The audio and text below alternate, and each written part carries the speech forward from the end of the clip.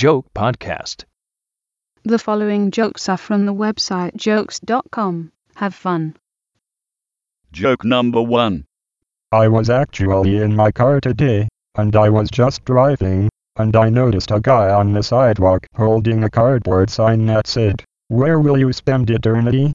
And that kind of freaked me out because I was on my way to the DMV. Joke number 2.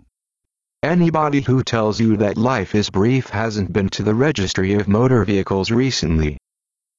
Joke number 3. I read this article that said your car reflects your personality. I don't have a car. Joke number 4. I always have car trouble. I had a 1979 Chrysler. Talk about underpowered. I was driving, I pushed in a cigarette lighter, the car slowed down. Joke number 5.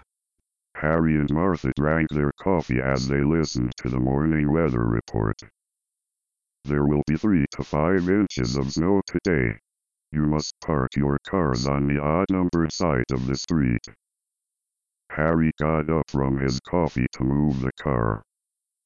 2 days later, they sat down with their cup of coffee and listened to the weather forecast. There will be 2 to 4 inches of snow today. You must park your cars on the even-numbered side of the street. Harry got up from his coffee to move the car.